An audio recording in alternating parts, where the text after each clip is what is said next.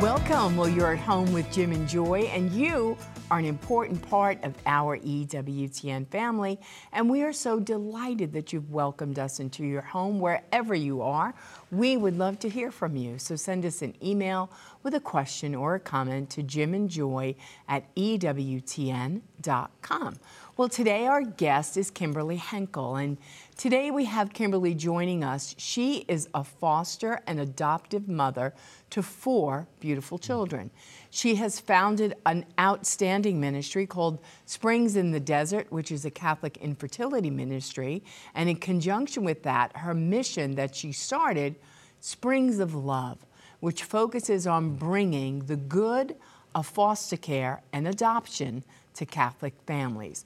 So go to her beautiful website, Springs of Love. It's on EWTN On Demand, or you can go to her website, springsoflove.org.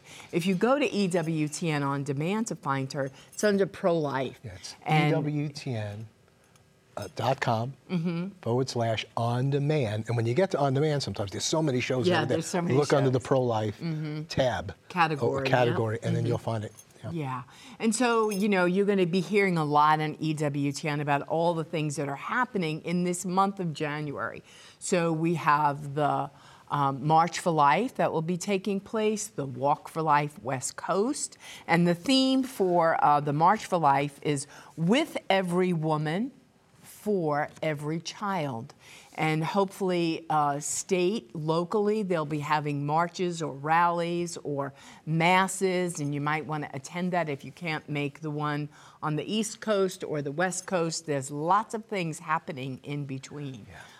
And we will be having our state march this Saturday here in Birmingham. It's not a march, it's a 9 mass. o'clock Respect Life Mass at the Cathedral. Then 10:45 at Planned Parenthood in Birmingham. We invite you to come. Right, and so it will be a rally and a gathering to pray. So very important, blessed show today, speaking about those precious children that hundreds of thousands in foster care that are looking to be with someone or to be adopted.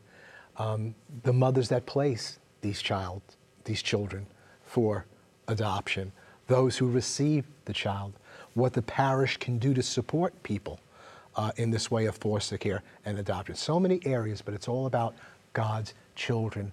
And I pray that we would ask throughout the show, Lord, what would you have me to do? How do I support this movement within the pro-life movement? Foster care, adoption, embracing your children. So plenty more to come. We'll be right back. Please don't go away.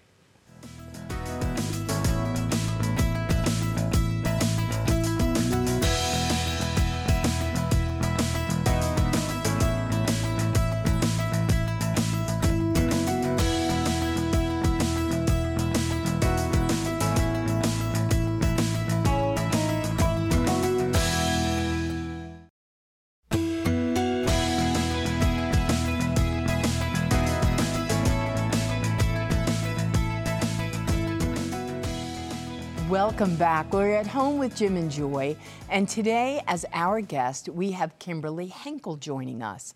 Now, Kimberly is an adoptive mother to 4 beautiful children, and she founded a ministry called Springs in the Desert, which is a Catholic infertility ministry, and in conjunction with that, a mission that she started called Springs of Love, which focuses on bringing the good of foster care and adoption to Catholic families.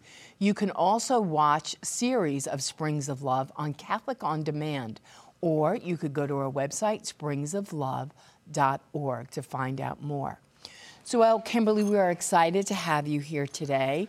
And we enjoyed looking at the videos. We went to EWTN.com/on demand.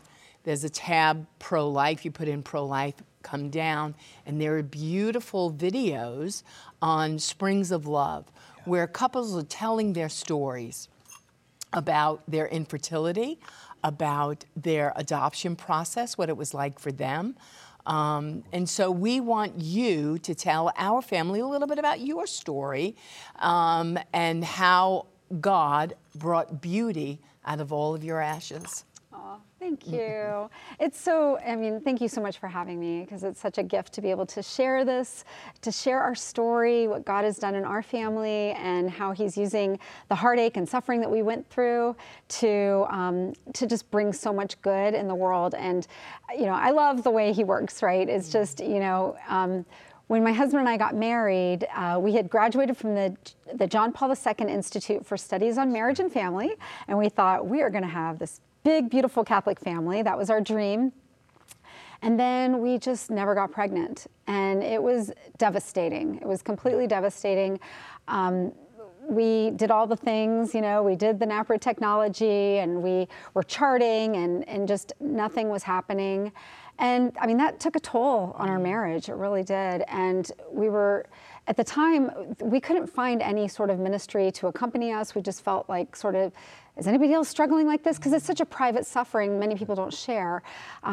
So anyway, I ended up reconnecting with a friend from grad school at a conference, and I shared with her my struggle, and she said, oh my gosh, I am too. My husband and I are struggling with infertility, and I've never shared that with anybody. And so it was just so wonderful to find a kindred spirit, somebody going through this who was, you know, as faithful of a Catholic as I was, and, you know, just really trying to find meaning and, like, what does my marriage look like if I can't have children? And so we started really kind of leaning on each other for support. And as our relationship, as our friendship grew, I was invited to write a paper, an academic paper about infertility. I invited her to write it with me, and we wrote this paper, Springs in the Desert. Mm-hmm.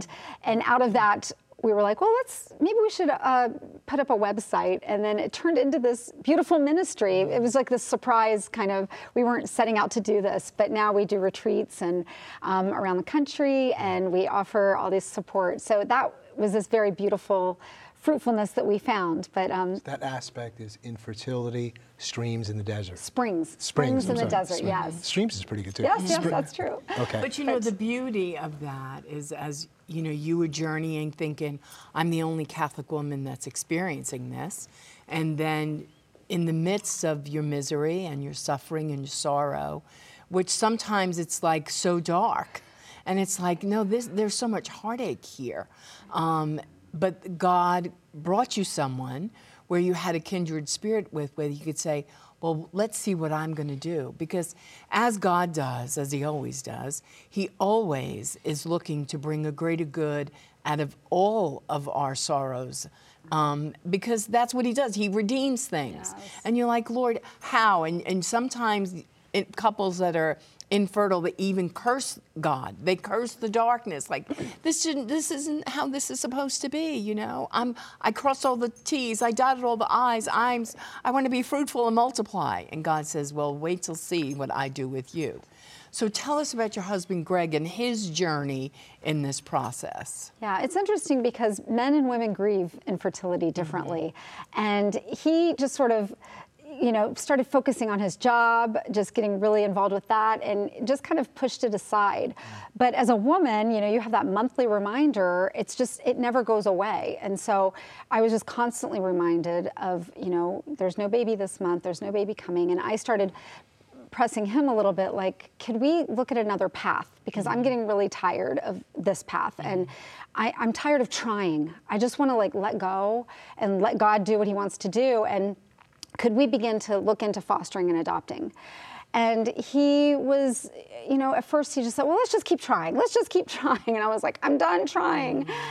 So finally, I was able to convince him to just, like, go and look into it, like start taking some classes for fostering, just to find out about it. And we began taking the classes, and he says, I mean, it opened up his eyes to this world of need that he had no idea.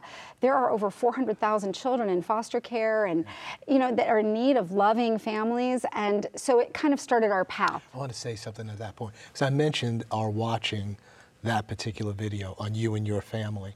And I thought, you know, Greg just made such a great point. You know, there's a lot of questions about, do we do foster care or not, or adoption or not? You know, am I up to that? Who is this child? How does this work? What's going on? And then he said, when I heard 400,000 children are in foster care waiting to be connected with loving parents, I thought to myself, then these are God's children.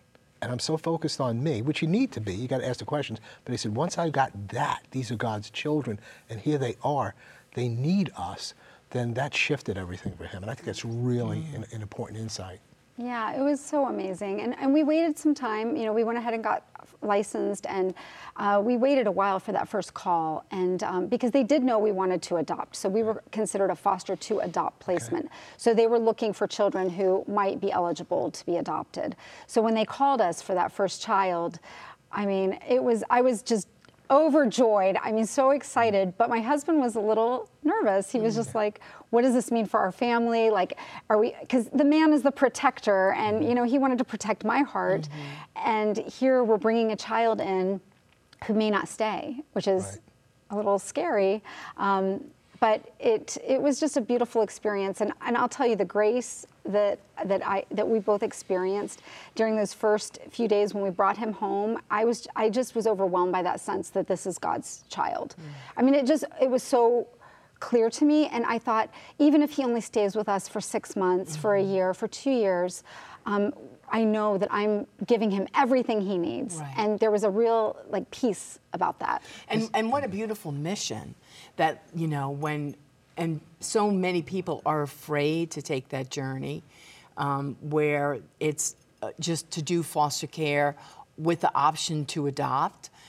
Because it's such a risk. It's like, wait a minute, I'm going to give my heart, but isn't that what God does? And it's like, just pour your heart into this child, and it may be for 2 months, it may be for 2 years, and then all of a sudden things work out in the courts, and he's going back to his birth mother, and then it's like, but nothing is wasted.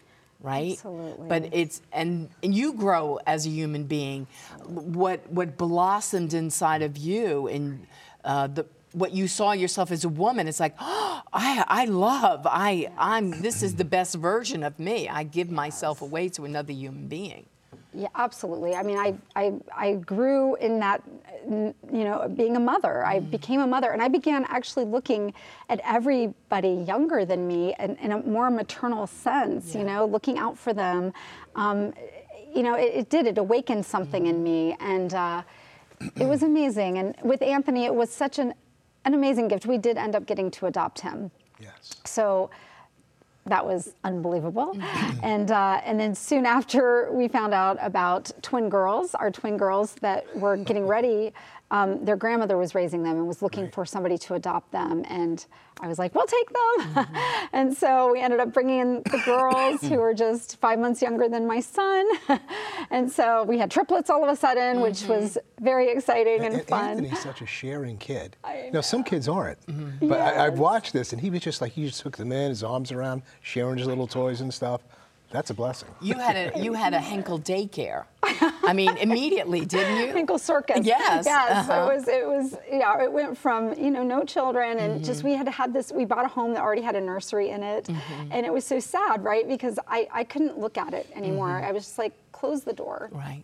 And then suddenly we were like bursting at the seams with new life. So that was just such a miraculous, amazing, challenging time, but so, I mean, I was like, how did God do this? Like, how did this happen?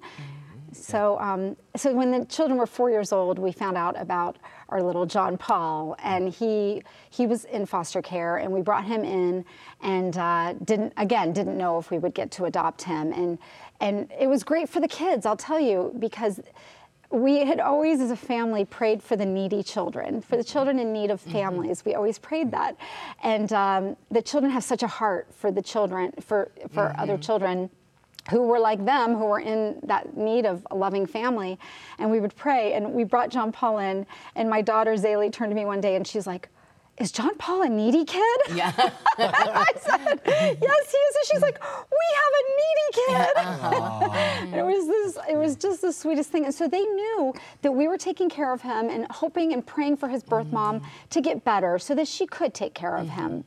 So she was in our prayers, and they actually went to visits with me and could see her crying, and they would say, you know, why is JP's mother crying? And I'm like, because she wants to be with him and she's trying so hard, but you know, it's hard. She's had a different life. She's had a really difficult life, and we just wanted to pray and support her. But in the end, we did end up getting to adopt John Paul, which was a joy for us. But again, with adoption, it's always, you know, it's like that bittersweet, because you know that his birth mother isn't going to get to have him back again. Her arms are empty. Right, and so our hearts with like Springs of Love are very much with the birth families, the birth mothers, the birth fathers who have lost custody of their children, or chosen that very heroic, brave thing to place their child with another family, which is heartbreaking and devastating. We want to walk with them too, you know, with the foster families, with the adoptive families, with the adoptees, but also with those birth families. Like they are not forgotten. We don't ever want to forget the birth families. We want to honor them.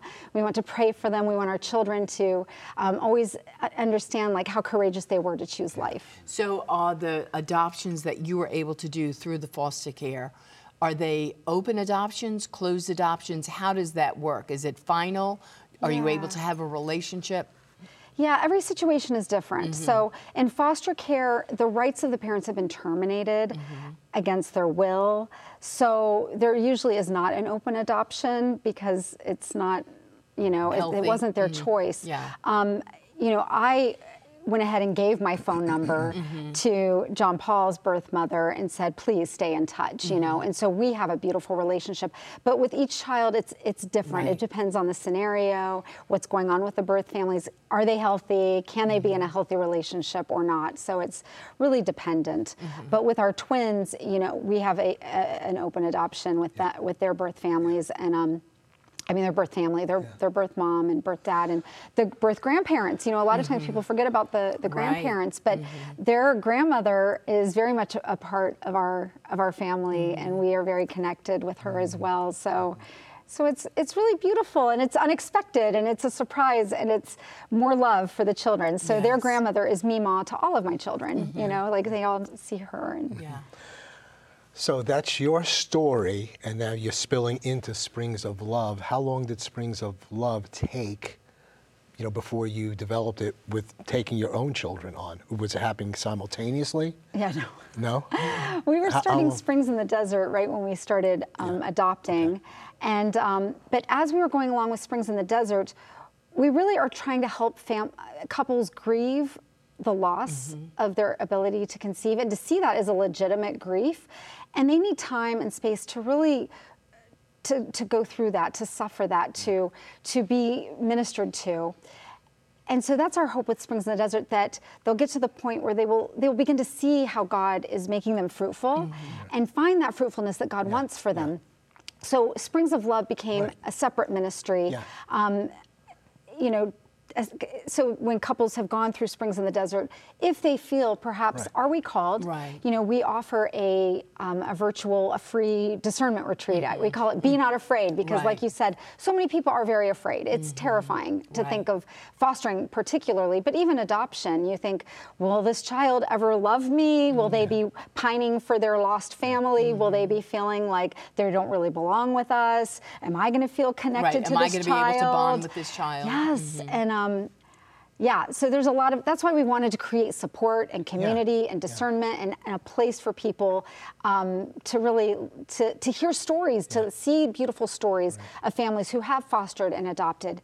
Where are you doing these discernment retreats? People are hearing about you, you're getting invited in? Are you connecting with parishes saying who you are, and some priests are on it and saying, this is really important? I don't know of any discernment retreats regarding foster care and adoption. And it's wonderful that you're doing that. Yes, well, I know in the Springs in the Desert community, people kept asking me, how do you discern this? How do you discern fostering and adoption? Are we ready? How do we have to stop treatment? And then at that point, we exhaust all of our options there, and then we open up, and they just having trouble navigating that. So, so we just created an online. Like a retreat, a free, like it's a group of videos. So you can go to our website, springsoflove.org, and just register for the Be Not Afraid Foster and Adoption Discernment Retreat. But we are looking at trying to create a retreat like this in dioceses. And we're talking with the Columbus Diocese right now about possibly offering one this year. Great. And being able to have those in person. And I was thinking how wonderful if we could do maybe a one-day Springs in the Desert infertility retreat, and then the next day a Springs of Back to Love, back. so that if couples want to go to both, Yeah. they can, or they can just choose one. Yeah. But We're going to take a break at this point and hold you over for the final segment. So much to share. I hope everyone is listening out there, whether you're lay people, deacons, priests, bishop, the whole thing of how can we serve in this most important aspect of the movement itself: foster care, adoption, supporting families. So we'll be right back. Plenty more to come. Don't go away.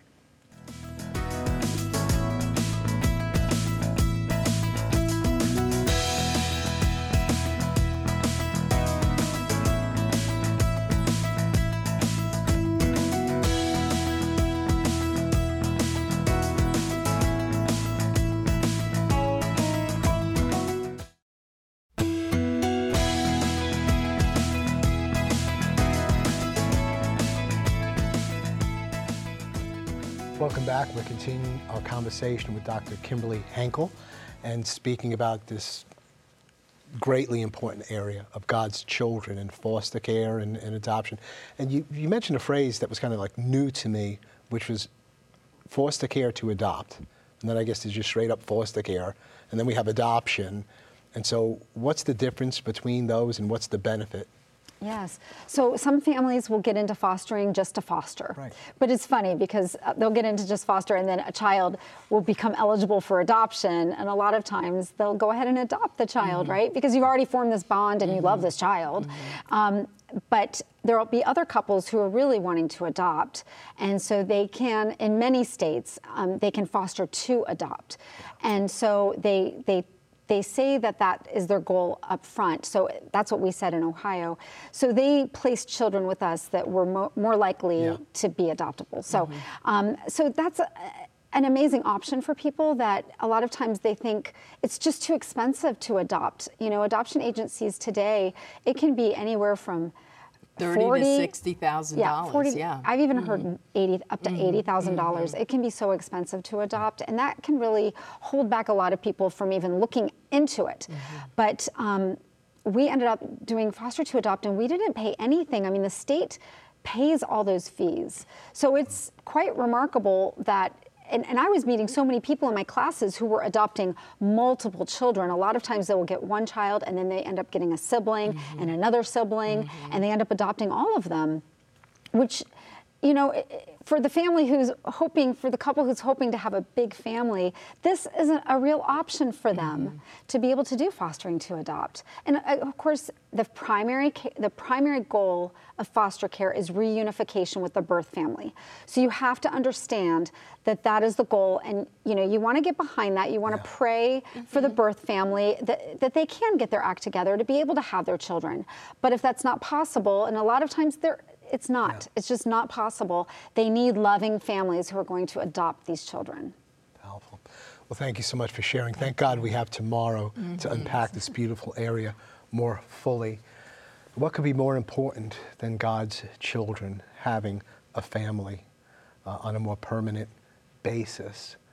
God's children, God in these children, as you do it unto them, you do it unto me. So join us again tomorrow so that you can consider the possibility of foster care and adoption. God bless you and all of your loved ones. Keep it on EWTN. Bye now.